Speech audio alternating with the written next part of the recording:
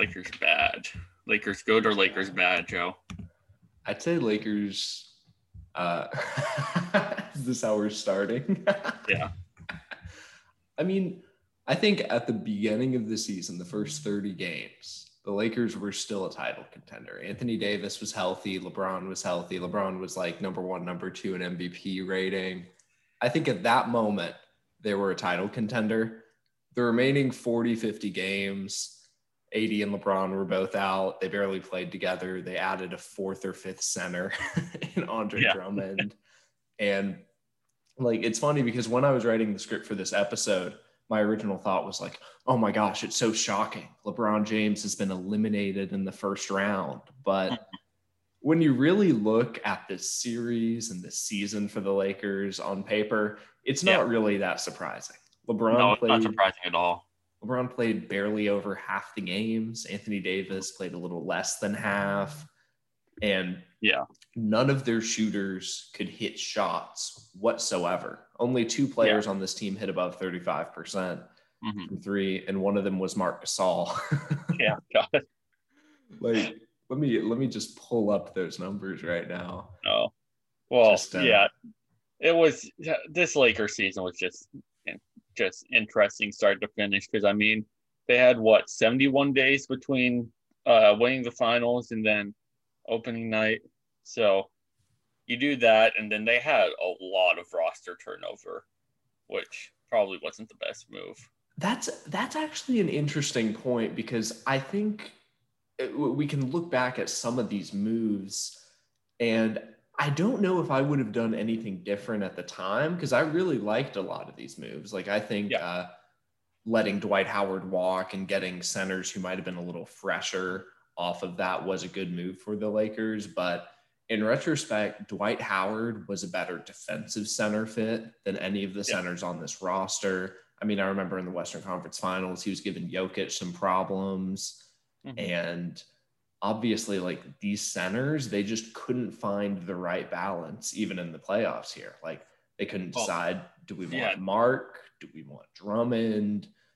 They didn't even really give Montrezl Harrell any playing time. Give him a chance, No, I mean, the problem really was, it was a good move they were all really good moves on paper. I remember before the season talking about it, and you add Montrezl Harrell, who was rating 6th man of the year. You add Marc Gasol. You add Andre Drummond in the middle of the season. And then you kind of have other guys. You play a little bit of Markieff Morris even at the 5 a bit. And then, of course, Anthony Davis at the 5 a bit. And it looks really good on paper. The problem is they didn't have a full offseason. And then they had a shortened season, and a lot of these guys were hurt. Andre Drummond doesn't come in until very late after being cut by the Cavaliers. Just was not a good situation for that.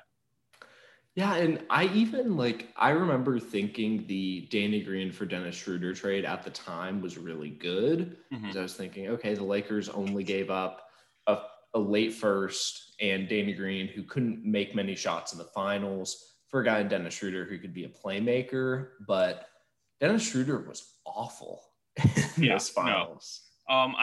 Dennis Schroeder was not the best during the playoffs. Danny Green's an interesting figure, because Danny Green is he's either on or he's not. And, it's kind of the history. It's kind of just how our brains work. We always want to remember when he wasn't hot. But he actually was I think he was a big part of why the Lakers won last year. And especially in that series over the Heat. He was hot for a lot of those wins. When they won the games they won in that series, he was hot. But kind of just get rid of him, bring in somebody you think you can be a little more consistent, Dennis Schroeder. But he might have a higher floor, but he also has a way lower ceiling than Danny Green, in my opinion. Yeah, and honestly, I think the Lakers would have benefited from prioritizing shooting more than getting other centers. Because if this Lakers team is going to succeed in the playoffs, I've been talking about this all season, you're going to put Anthony Davis at the 5 late in games. Like, Yeah. Sure, maybe you could have minutes where Mark is out there for spacing and for playmaking, or even when they had JaVale McGee wouldn't take away from Anthony Davis just because of how much of a lob threat and how athletic he was. Yeah. They couldn't really fit any of those other guys well with Anthony Davis. And we saw Wesley Matthews was decent, but not great throughout the season. He had a few injuries and he wasn't as good as he was the year before with Milwaukee. And then they added Ben McLemore at the trade deadline, who barely played in the playoffs. And I would have liked to see them maybe try to go to him more just to get some more shooters in there that would actually be able to hit a shot. But it's clear, like, Danny Green, even though he had, like, obviously he missed the game winner in game 5 in the playoffs, but Danny Green's a guy who has multiple seasons shooting 40% from 3. He's a consistent guy. He plays good defense. And Ben McLemore and Wesley Matthews just didn't provide that consistency on either ends of the court. No, I mean, and it's kind of the prevailing thought ever since LeBron went back to the Cavs is the best roster construction is always going to be surround LeBron with shooters. And then they got rid of their best shooter last year. And I think for the Lakers specifically, what worked really well for them last year was you bring in Anthony Davis, and then you have LeBron, Anthony Davis, and then you put in guys that can just play outside ball, and it worked so well during the playoffs last year. But they kind of just completely turned that on its head and tried to construct a balanced roster, which ends up being not balanced when you have LeBron James and Anthony Davis. And what I thought was interesting about this series was I remember when the Lakers were up 2-1, Chris Paul had the whole shoulder injury. He looked like he was playing early Markelle Fultz Philly kind of basketball where he couldn't get a shot up. It was looking bad. Then obviously Chris Paul has that good game with 17 points, 9 assists in game 4. They get home court back, and then Phoenix proceeds to win the series in 6. If Anthony Davis is healthy, I think the Lakers could have potentially won this series, but just after watching how they played basketball in this 6-game series, I don't think this Lakers team was capable of making a title run because of health purposes. I mean, I saw LeBron James in this playoff series, which it's probably, I'd say safe to say, his worst series since the 2011 finals in Dallas. Yeah. He still had good stats for a normal player of like 23 points per game, 7 rebounds, 9 assists, but he couldn't make it to the rim like he normally does. And the best LeBron James system of basketball is you get him to drive and then create for other people. And he couldn't do that first part. And then Anthony Davis being out obviously didn't help. I'm not out on the Lakers long term. Like, I think they can make some roster tweaks next season to be back in this. But I think the deck was kind of stacked against them with both the injuries, with the shooters not being able to hit shots. And then obviously this Phoenix team was incredible in this series. Cameron Payne really emerged. He was shooting 43% from 3. Devin Booker and DeAndre Ayton arrived this playoffs. They were ridiculous. DeAndre Ayton shooting almost 80% from the field. Yeah. I mean, they were what, if you watch the Suns playing the bubble last year, this is what they were. And I think they just kind of are taking the national spotlight, and the team against the Lakers really showed why people are excited about the Phoenix Suns again. No, Phoenix, and I remember going into this series, I had a tough time because these were my 2 favorite teams in the Western Conference. And it felt like I had to pick between my 2 favorite kids almost. And I was really impressed with how, I mean, Chris Paul and Jay Crowder are the only guys on this team with any significant playoff experience. I'm not counting Dario Saric's Philly series from 4.5 years ago. But Devin Booker, I mean, you saw LeBron James give him the jersey after game 6 that just said continue being great, had the crown on it. And I mean, Devin Booker, 47 points in game 6. I'm glad he's getting this moment because for far too long, people have been saying like, oh my gosh, Devin Booker, he's just he's just a garbage time player. Phoenix has never won anything. It's hard to tell what he'd be like in the playoffs, but Devin Booker is such a good scorer. He can Yeah, shoot from absolutely. three. He can drive in. Lakers basically had to double team him every play like he was Kobe. Yeah. Well, I mean, it's hard to imagine because he came in. Devin Booker was one of those guys that came into the league like hilariously young. Like I think he came in after like 1 year at Kentucky, but he was like a very young freshman. So I think he he's was only 18 24. in the NBA, Yeah, if I remember. Yeah. yeah. He was definitely the youngest player in the NBA when he came in. Um, so it's hard to imagine that he's this young. But Devin Booker is just like anybody that said he was just like a garbage time point scorer, they didn't watch Devin Booker play because I mean Phoenix like those last few years have kind of were very careful with Devin Booker to not overplay him.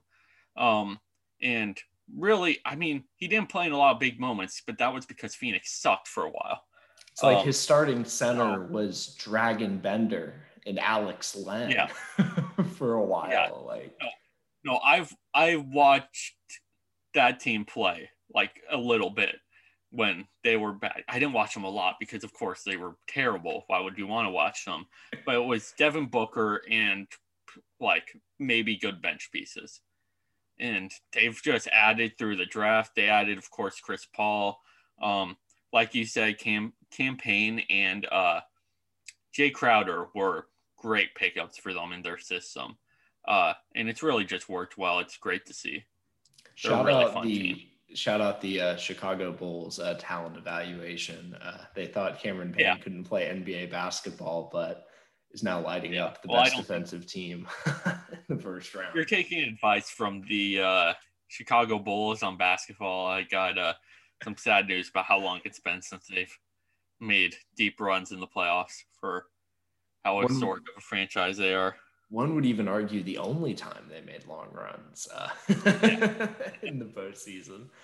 Yeah. And honestly, even like Cam Johnson, Mikal Bridges, and DeAndre Ayton have all worked out very well for this Suns team. Like Mikal Bridges is an incredible 3-and-D wing, shooting nearly like 40% from three. He's switchable. He can guard, point guard, shooting guard, small forwards, even power forwards a little bit.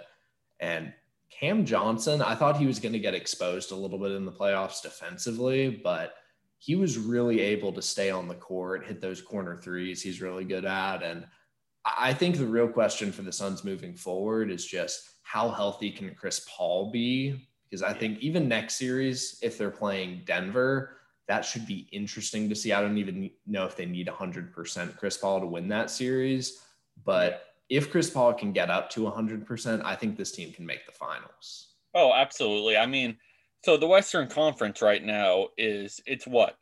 Utah, Denver. Or no, it's Utah is going to be playing whoever wins Game 7 against the Clippers and the Mavericks. Yeah. So then you got So I mean, it's definitely shaking up where I could see the Phoenix Suns make it, but it's just, I mean, the Phoenix Suns were like it was this weird slow build, and then all of a sudden, like the bubble last year, they just come together, and then that completely goes into this season. It's just weird to see. And I mean, I think you have guys like DeAndre Ayton. People got like kind of worried about him after that first year in Phoenix, but I mean, it takes centers a while to get used to NBA basketball. And then of course he has like one good game last year and then gets suspended 40 games for PEDs. So that takes away from it. But I mean, he's just kind of been developing in the background, I think, really. And that's really helped this team. Yeah, and he's had kind of a quiet year. I mean, he's averaging about 15 and 10, but obviously Chris Paul and Devin Booker have gotten most of the credit for this team. But DeAndre Ayton's been very important defensively. I mean, I remember in Game 1, I think he maybe missed one shot when Anthony Davis was still healthy in this series. And DeAndre Ayton, despite being drafted over Luka Doncic, is still going to be a good pick. I mean, I thought Luka Doncic was going to be good. I couldn't have predicted this, but so it's hard. I mean, DeAndre Ayton's another one of those guys. He's 22. He's a 22-year-old 6'11" center. Like, it's going to take him a second to get up to his full potential. And I mean, he's been playing really good this year. So I think if he can stay healthy, it's going to be really good to see in the next few years for this Phoenix team. And the last thing I want to talk about in this series is, especially once Anthony Davis went out in those last two games, this defense from the Lakers completely evaporated. Phoenix was able to get in the lane left and right. They were able to get easy open threes. I know Anthony Davis is a defensive player of the year caliber player. He's incredible, but Anthony Davis didn't even play half the games for this Lakers team this season, and they had the #1 defensive rating. I was really shocked by that, of just how easy Phoenix was able to take control offensively. And there were multiple times where it looked like the Lakers were confused. Maybe that was just the Lakers were unhealthy a lot of this season and they didn't play as much time to get those call outs ready. But if you watch the Lakers during the regular season, defensively, that was their best part of their game plan most nights. And Phoenix just totally trashed them. I mean, obviously Chris Paul and Devin Booker are incredible high IQ basketball players and great scorers, but I was shocked just how lopsided these games, especially game 5 and game 6 got, where after the first quarter, these games were over. Phoenix was leading by like 20. Yeah, I mean, the defense is just interesting. I think part of it comes down to rotations because, I mean, of course, a lot of these guys have not played a long time together, but the Lakers seem to really prioritize offense over defense this last series. And that was not the right decision because the Lakers last season, when they made, like, during the regular season, the reason they dominated so much in the regular season was they played fantastic defense. Like, they were by far the best defense in the league last year. And then they tried to switch it up this playoffs, and it just did not work at all for this Lakers team. Yeah, and I don't know, like, a lot of variables went into this loss for sure, but I think Lakers can make some tweaks this offseason. I think they'll have a better chance next year, but it should have been clearer to a lot of people. I just want to say Lucas Owens did come on this podcast, I think it was maybe a year ago, to say, you know, Chris Paul to the Phoenix Suns. It's going to work out. It's going to happen, and it's going to be great. And I just want to say, Lucas, I'm sorry for doubting you. I was wrong on that.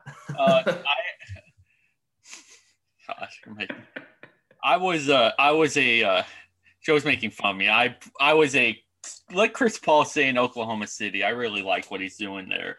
And I think he still would have had a good season in Oklahoma City, but he's been really fun in Phoenix. So I definitely am taking that on the chin, just like I hope you're taking the LeBron's going to get 6 championships by next year on the chin.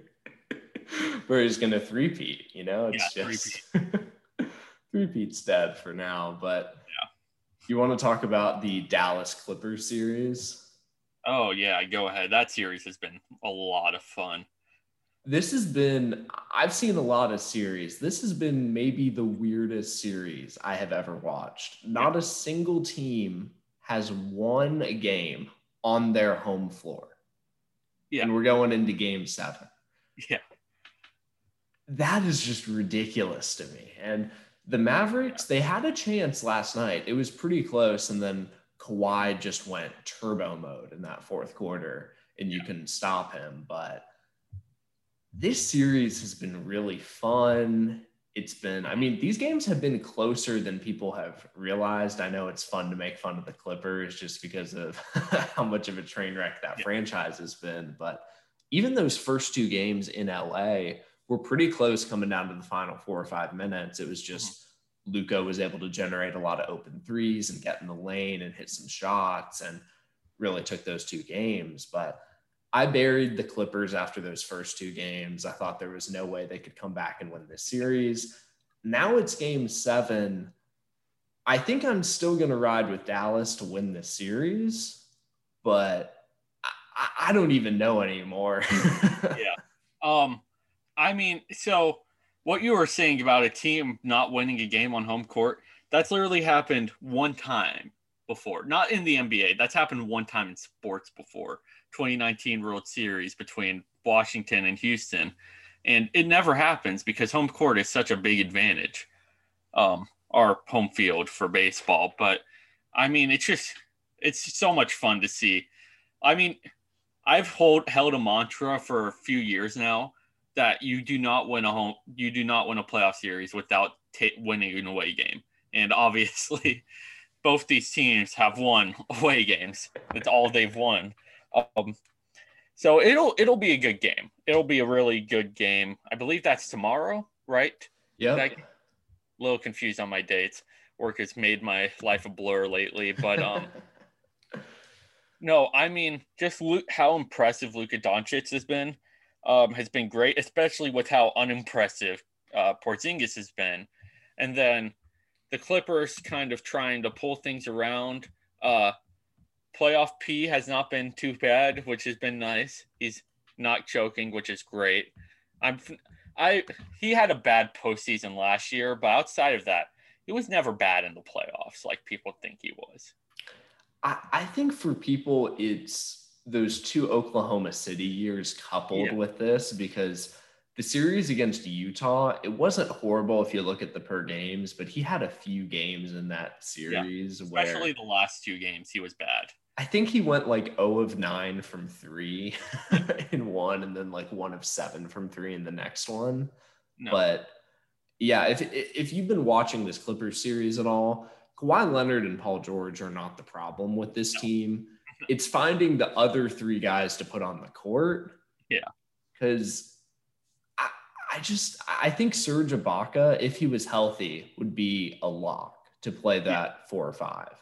But every other position, like I guess you could put Nick Batum out there, Marcus Morris, Luke Kennard, like each option you have just has glaring weaknesses. Like Luke Kennard and Reggie Jackson are awful defensively. And then Reggie Jackson, like last night was great offensively. Like I think he outscored the rest of the Lakers or that Clippers team in the most of the first quarter, because I think he shot like 6 of 8. But they just don't have any solid options in that starting lineup who are super consistent. Kawhi Leonard has been having a quietly really good postseason. 32 points per game, 7.5 rebounds per game, 60% shooting from the field, 43% from 3, over 70% true shooting percentage. Kawhi Leonard is an incredible playoff performer. I'm excited to watch this Game 7 because Luka Doncic has also been ridiculous this series. Did you see in Game 5, I think the Mavericks only had 6 baskets that were not either scored or assisted by Luka. Well, that makes sense because he's all they have. So back on your point about the Clippers, they've always had weird roster weird rotations under since Kawhi and Paul George joined the team. It's always been weird. They've been playing Ivica Zubac like a lot of minutes lately, which is always going to be interesting. I like him as a performer. I'm not sure if he's really playoff caliber starter center. But I mean, when that team's being picked up right now by Kawhi Leonard and Paul George majority, and then you have a little bit of Reggie Jackson scoring like 15 points a game. And then like all of the scorers on the team except for that kind of suck right now. Like, to put it bluntly, like when you have like Batum as like your 5th highest scorer, something's probably wrong. Yeah, and what's crazy is like Nick Batum in those Charlotte years was awful, especially those last 2 seasons there. Yeah. And Nick Batum's in the closing 5 for this team on lots of nights. Yeah. And defensively, it feels like there's only 2 options they have. It's they go big with Zubac out there. But if you do that, Zubac is not a great post defender. I mean, we saw Nikola Jokic take advantage of that last season. Yeah. And obviously Dallas doesn't necessarily have the personnel for that, just because Kristaps Porzingis in the post isn't much of a threat. But then if you leave Zubac out there as the big, switches are going to completely destroy him. Mm-hmm. And And then I think the Clippers' best option is to have that super small lineup, get Marcus Morris, play him at the 5, Kawhi, Paul George, Batum, and then like Reggie Jackson, and just switch everything. I think that's been their best defensive lineup, but even that isn't super reliable. No, not at all. See, I think it might work well against the Jazz if they make it into the second round, just because Gobert isn't the most adept offensive player aside from dunks. Like, just because Marcus Morris might be able to give him a little bit of trouble. But in this series, Luka Doncic has just been eating all of the switches, all of the minutes a big guy is out there. It's just been a disaster for this Clippers team. No, I mean, this Clippers team just cannot defend, like you said, in the post or down low. And it definitely would be fine against Utah, but the problem is this Mavericks team, like you said, Luka Doncic can take advantage of that. Even I've seen them giving Boban Marjanovic good minutes, and he's been doing good this series, which is great to see because usually he was one of those guys that came in for 8 minutes a game, and he was kind of just something to change things up. But he's doing good against the Clippers right now, which is crazy. Like, if you're getting Boban is huge, and he's more athletic than you think he would be, but he's still a slow, big 7'4", 290 guy. Like, it's just how are you letting this guy score 11 points a game on you? No, for sure. And what this series has shown to me about the Clippers is they are a good defensive and good offensive team. But if you're in a close game with them, they're not super reliable to get stops. And then for them to generate offense late in games, it's asking a lot when you have 2 all-time offensive players and 3 other guys who all have their limitations. Reggie Jackson can show flashes of going to the hoop and scoring, but as a shooter, you probably don't want to rely on Reggie Jackson. And then I guess you could put Luke Kennard out there, but then that just gives you more defensive liabilities. There's just no good offensive and defensive options for this team. It seems like they have 2 separate 5s they can put out there, like the offense team and the defense team. Yeah. I mean, don't even get me started on the Luke Kennard contract. But yeah, you're right. I mean, there's just no, you got to remember too, they have to put somebody out there after the starters. You can't just play 5 guys all game unless you want to murder Kawhi out there, which is part of the reason why he went to the Clippers, was so he could play a lot in the playoffs, but not in the regular season. But I just don't know what to do with this team anymore. Yeah, I think obviously they have to re-sign Kawhi this offseason, but aside from that, I don't really know what this team can do just to adjust their roster, because it feels like they need a little bit of everything, where Serge Ibaka did help them in terms of being able to play that switchable 5 and help him in the playoffs, but they still don't have a solid point guard. And then that other 3 or 4 they can have who can shoot and play defense along with Paul George and Kawhi.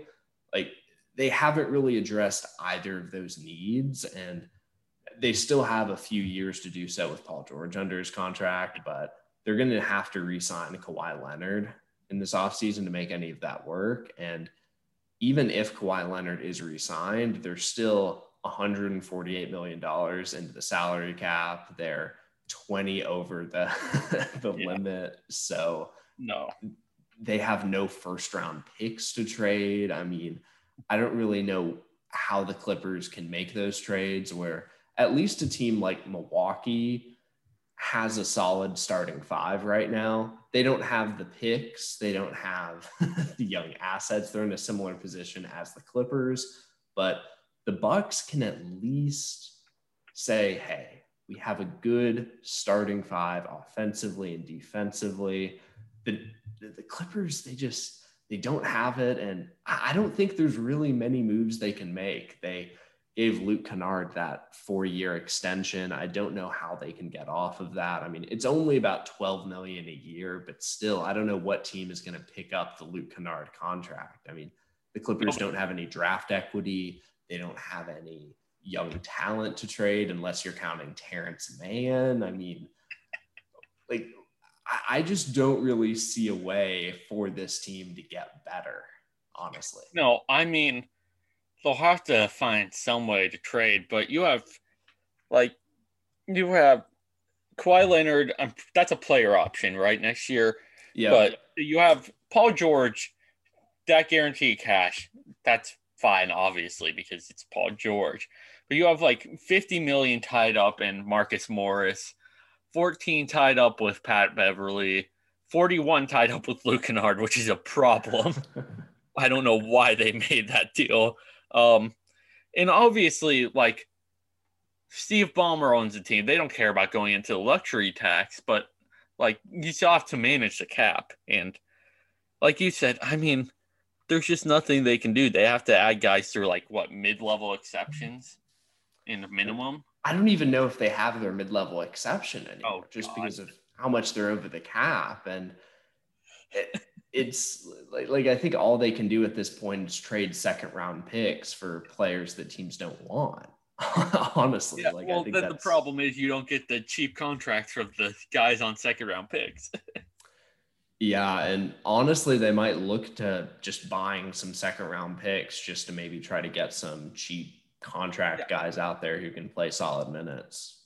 Yeah, well, I mean, it just doesn't make a lot of sense to not at this point, because their cap situation is bad. Like, it's probably like there's few cap situations that are really bad this year.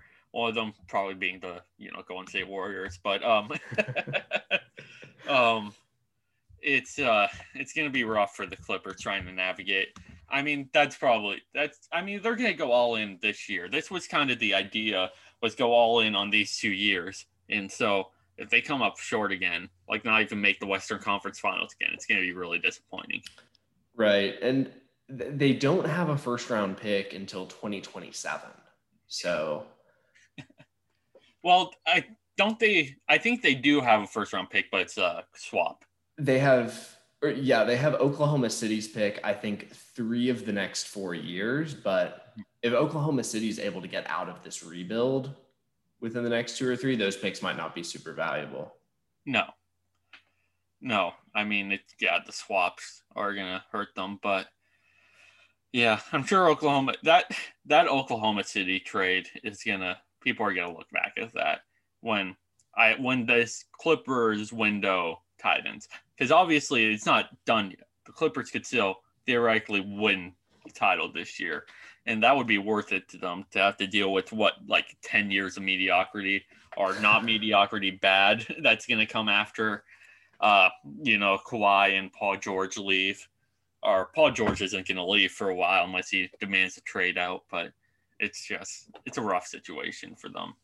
No, for sure. And I mean, this, I guess, has been the best era in Clippers basketball this past 15 years. They were owned by Sterling for so long, and Sterling did not want to invest in the team. And then you get Steve Ballmer, who is by far the richest owner in the NBA. And he just wants to win. But they kind of went all in right now.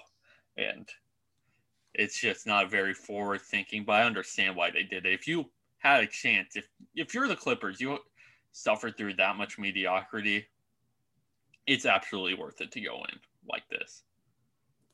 Honestly, I think the biggest mistakes the Clippers made were signing some of these other guys who weren't very good. Luke Kennard. or even like Patrick Beverly, honestly. Like, Patrick Beverly has just been unplayable. He's definitely declined these last years. Yeah, so we'll see. But even if we're looking at just these last 4 teams in the Western Conference, assuming the Clippers win Game 7, if it's Utah, if it's the Clippers, if it's Dallas, or not Dallas, if it's Denver, and then Phoenix, I would still put Utah and Phoenix above the Clippers in Oh, terms of teams absolutely. to win. And then I'd say the Clippers are better than Denver just because Denver has so many injuries and Yeah. they're barely playing NBA guards right now. But the Clippers are just in that tough spot where they've mortgaged their future, and I'm not sure what they've mortgaged it for at this point. Like, I think last year was their best shot ultimately. Yeah, it absolutely was. But and then they blow the 3-1 lead to Denver. That's the theme of the Clippers franchise. Like the years they have the best window to win the title, they blow the 3-1 lead. It happened in 2015 when the Warriors won, where they blow that 3-1 lead against Houston. And the Clippers had a shot against that Warriors team before they got KD, before they won the title. That would have probably been the best year. That was the year before they won 73 games, too. That Warriors team was not fully developed yet, so they definitely could have. That Clippers team also always played the Warriors really tight. Those few years, they were considered probably like the Warriors' biggest rival. And that was the Warriors when they were still playing David Lee at center, right? Yeah. Yeah. And then they, of course, get to the finals 4 straight years against the Cavs, and now everybody hates Cleveland. But before that, people really hated the Clippers. The Clippers are always like the most hated team or the most made fun of team in the NBA. Well, it's funny though because they're so like. I get why Warriors players and Warriors fans didn't like them because they always matched up against them. They were good while the Warriors were trying to get good. I don't understand why a lot of people don't like the Clippers. Like they're playing second fiddle in their own city. It's just, I don't get why people don't. It's like hating the Mets. Like the Mets before they got in the rich ownership. It's like, come on. So one last thing I want to talk about. So obviously the Portland Trailblazers, they just parted ways with Terry Stotts after losing in 6 games to the Nuggets. Another year, 4 out of the last 5 years, the Portland Trailblazers have been eliminated in the first round. What do you think of this? I mean, it's hard to say because, of course, they've got eliminated in the first round. People forget that 1 year out of 5, they went to the Western Conference Finals and then got swept by the Warriors without KD. But that was definitely their best shot. And I mean, I think it's just a natural flow of things where it's kind of, that was the plateau with that Western Conference Finals. And I mean, for some teams, that's all you can do. But it's kind of, that window is kind of starting to close. I mean, they had a really good series against Denver, though. They weren't like getting outmatched. So I think you try to retool it, get a new coach in there, and hope things work. But I'm not sure if they will anymore. This seemed to be the classic case of the general manager fires the coach, so the general manager doesn't take blame for the roster construction. Because Terry Stotts has made good offenses out of this team, but defensively, I don't think he's ever had the personnel to have a good defense. The one time they made the conference finals was their best year defensively. It's just because they had like a cool switching system. But when you have Damian Lillard and CJ McCollum, you're never going to have a good defensive team because you have 2 guards who you can't switch, cannot guard guards even. So I've never thought that this Portland team with Damian Lillard and CJ McCollum could ever find any tooling where they could make a finals team. But I mean, their best bench options this year were Anthony Simons and 18-year-old NBA veteran Carmelo Anthony. Yeah. I mean, it's tough to say because, I mean, it's a hard thing where like half the playoffs have to leave. I think they might have been like they were the 6th seed. But they were a good team this year. It just didn't come together. But yeah, I think if they're going to make a move, I think they might try to move on from CJ McCollum. what happened with the Raptors a few years ago. But I mean, there's just not a lot you can do. I mean, because obviously, like, you need to, if they can keep Jusuf Nurkic, they need to keep Nurkic. But I don't know what else is going to happen with Yeah, because I think this team has, like you said earlier, hit the plateau. I mean, this is the ceiling of this team, making it to the Western Conference Finals and getting swept, unless some massive changes happen. But yeah, even with the good pieces they have that they could trade, I don't know what you could realistically get back for a CJ McCollum or a Jusuf Nurkic just to retool this team around Damian Lillard.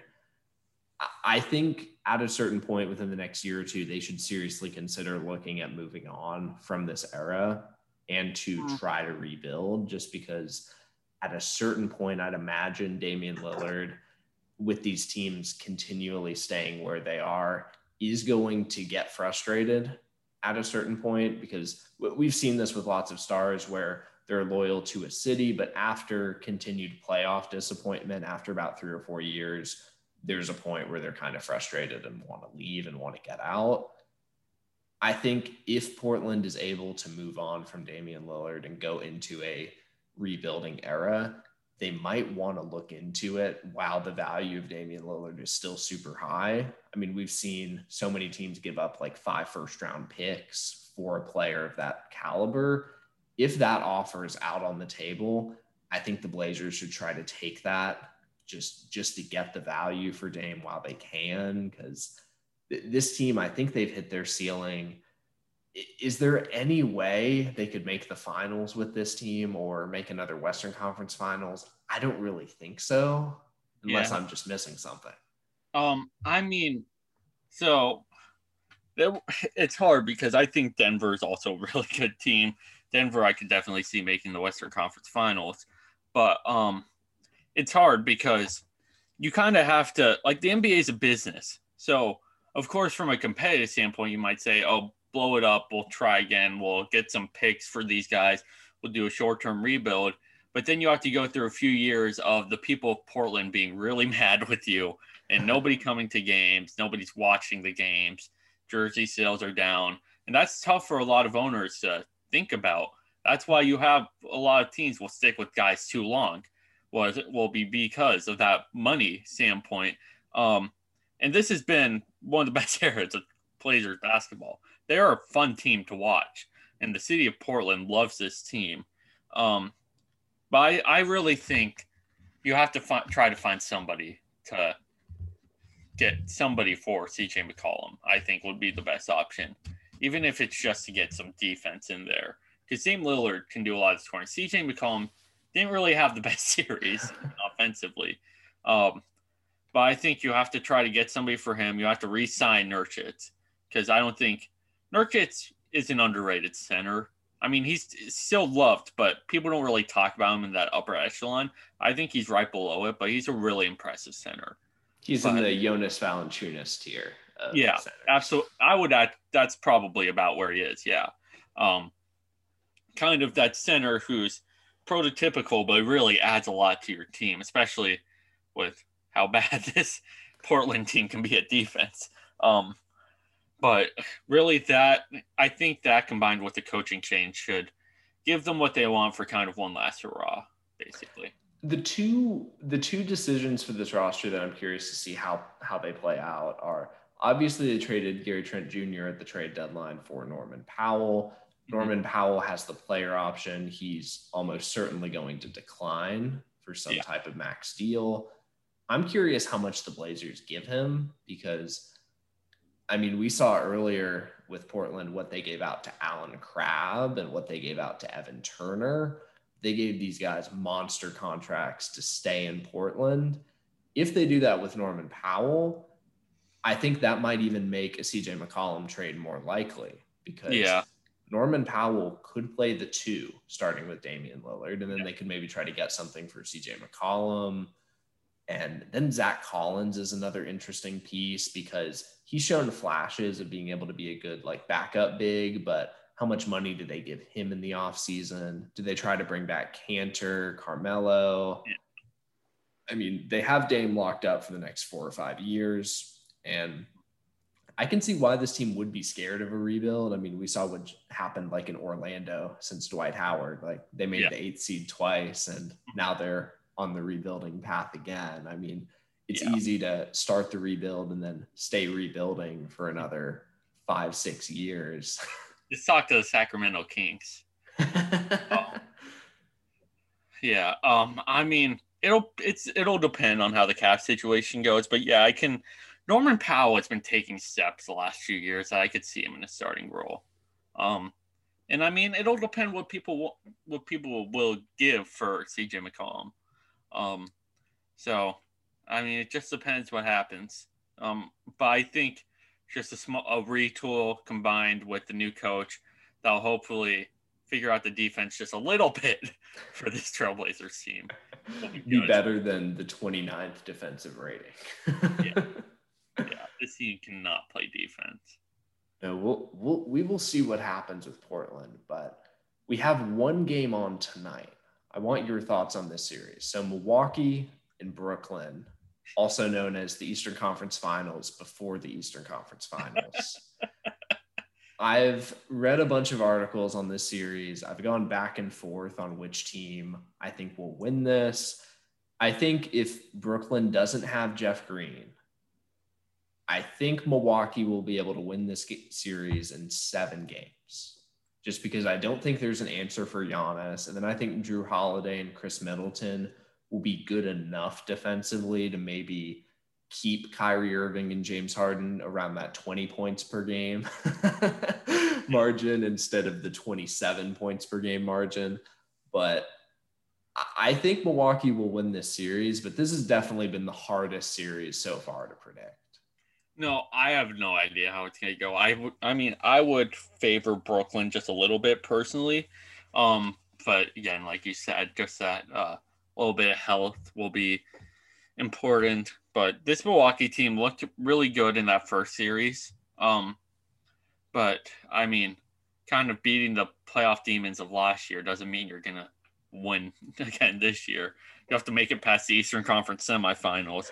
But I mean, I would give Philadelphia a little bit of a chance against anybody, but I'm not sure. I think if Brooklyn wins this series, they're in the finals at least, and probably. No, I was big on the Philly train actually. I thought Philly was going to make the finals, but with the Joel Embiid injury where it's at, I'm a little more skeptical of that team. Like I think I'd put Milwaukee and Brooklyn above them in terms of being able to make the finals. Just because if Joel Embiid isn't out there, this Philly team might even struggle against the Hawks. Yeah.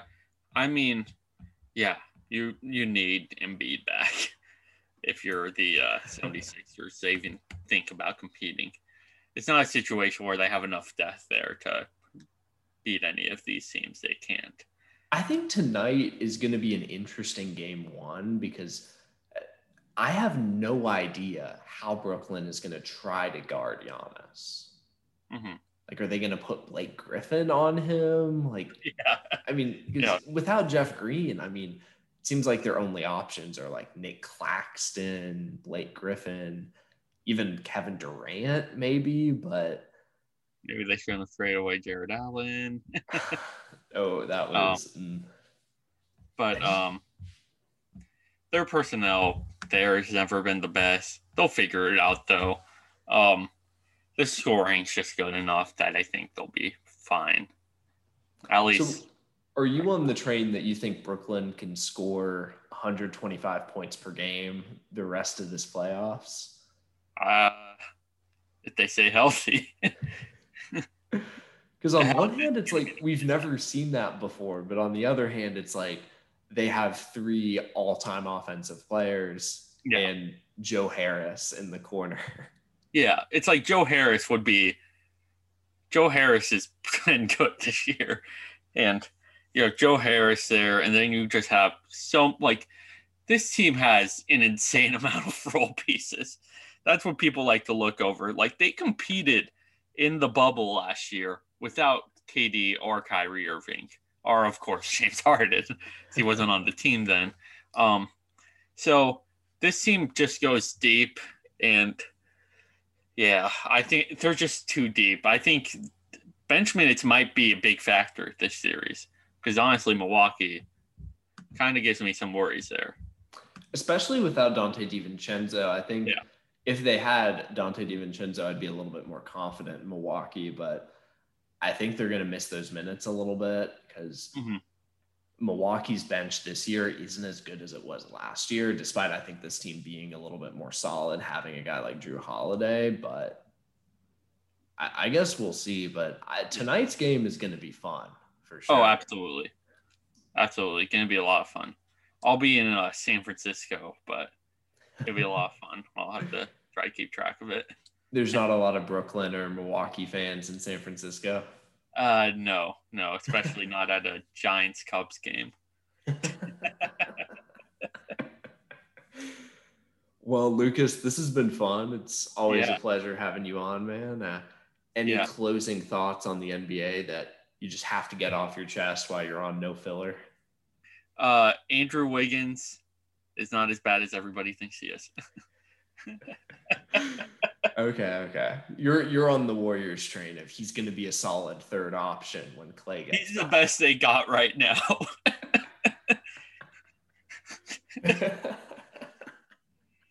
mean, he played some good minutes this year, but the Warriors sucked outside of when they had Steph. No, my favorite was always the games where Wiggins would get like 2 blocks. That was always fun. Like those were always fun.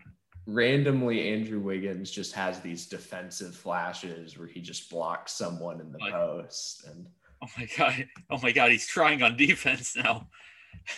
It's like, oh yeah, that is number 1 pick, Andrew Wiggins, with those defensive flashes. I mean, have to see how that Minnesota pick turns out. Hopefully it ends up outside the top 3, but right at 4. I was going to say, so you guys get 2 lottery picks this year. Yeah.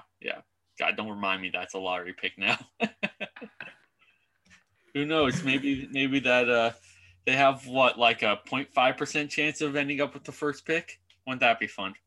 I think it's almost like perfectly 50-50 chance. So, because I think Minnesota has the 3rd best odds. Or No, I'm talking about the Warriors pick. Lucas, I'll have to have you on again for the draft lottery results. Oh, absolutely. It's going to go terribly, but I'm going to be hoping until it happens. For sure. Well, this has been fun. Thanks, Lucas, for coming on. Appreciate it. No problem. It's been great. Folks, thank you so much for listening to this episode of No Filler with Joe Miller. If you like this content, make sure to subscribe on Apple Podcasts or on Spotify or wherever you listen to your podcasts.